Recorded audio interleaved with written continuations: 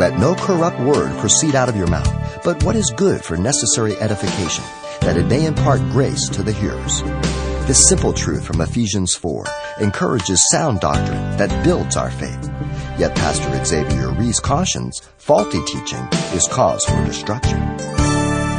Listen to 2 Peter 2, 1 and 2.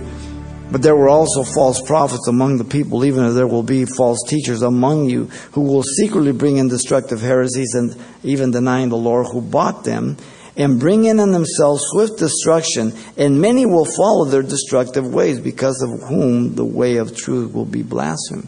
So they're in the midst of the church in the latter days, and they have great followings. We see it among us many ways. You see Joel Osteen, as he just motivates people, positive, doesn't deal with sin, uses the Bible, names God's name, redefining the gospel for the sake of evangelism under the banner of love alone. No, God is very specific. He says, when you preach the gospel, you call out for repentance of sinners. And you name sin. And you make judgments. And you give options. And you give the invitation. And each person makes a decision. We see what's going on in the church today.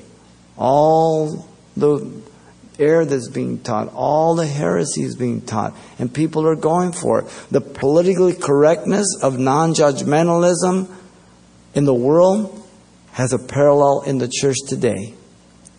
How many people are assuming they're going to be in heaven because they go to church, because they carry a Bible, because they do some work in the church, or maybe missions, or maybe they even give a great amount of money?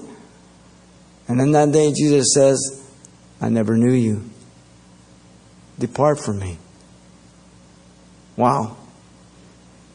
You remember Paul before Agrippa and Bernice. He was making his defense before them. They were examining him. And at one point Agrippa says, Paul, you almost persuade me to become a Christian. Paul says, I would to God that all of you were all together as I am, except for these chains. Almost persuade me. You cannot be persuaded to go to heaven. But you can be persuaded to go to hell. You must be convicted of your sin and repent. And you will go to heaven. But if you reject the gospel, you will be persuaded by deception to spend eternity in hell and the lake of fire. Wow. The invitation has been sent out, by the way, John 3:16, for God so loved the world that He gave His only begotten Son, that whoever believes in Him should not perish but have everlasting life. You've been listening to Simple Truths with Pastor Xavier Reese, a daily devotional of the enriching and precious truths found in God's Word. Hear this program again by following the radio listings link at CalvaryChapelPasadena.com. The studies you hear on Simple Truths are also available on CD. Give us a call at 800-651-8352 for information on how to receive a copy. Or log on to our website for announcements about other ministries at Calvary Chapel Pasadena.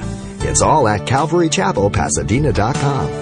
And join us next time for more Simple Truths.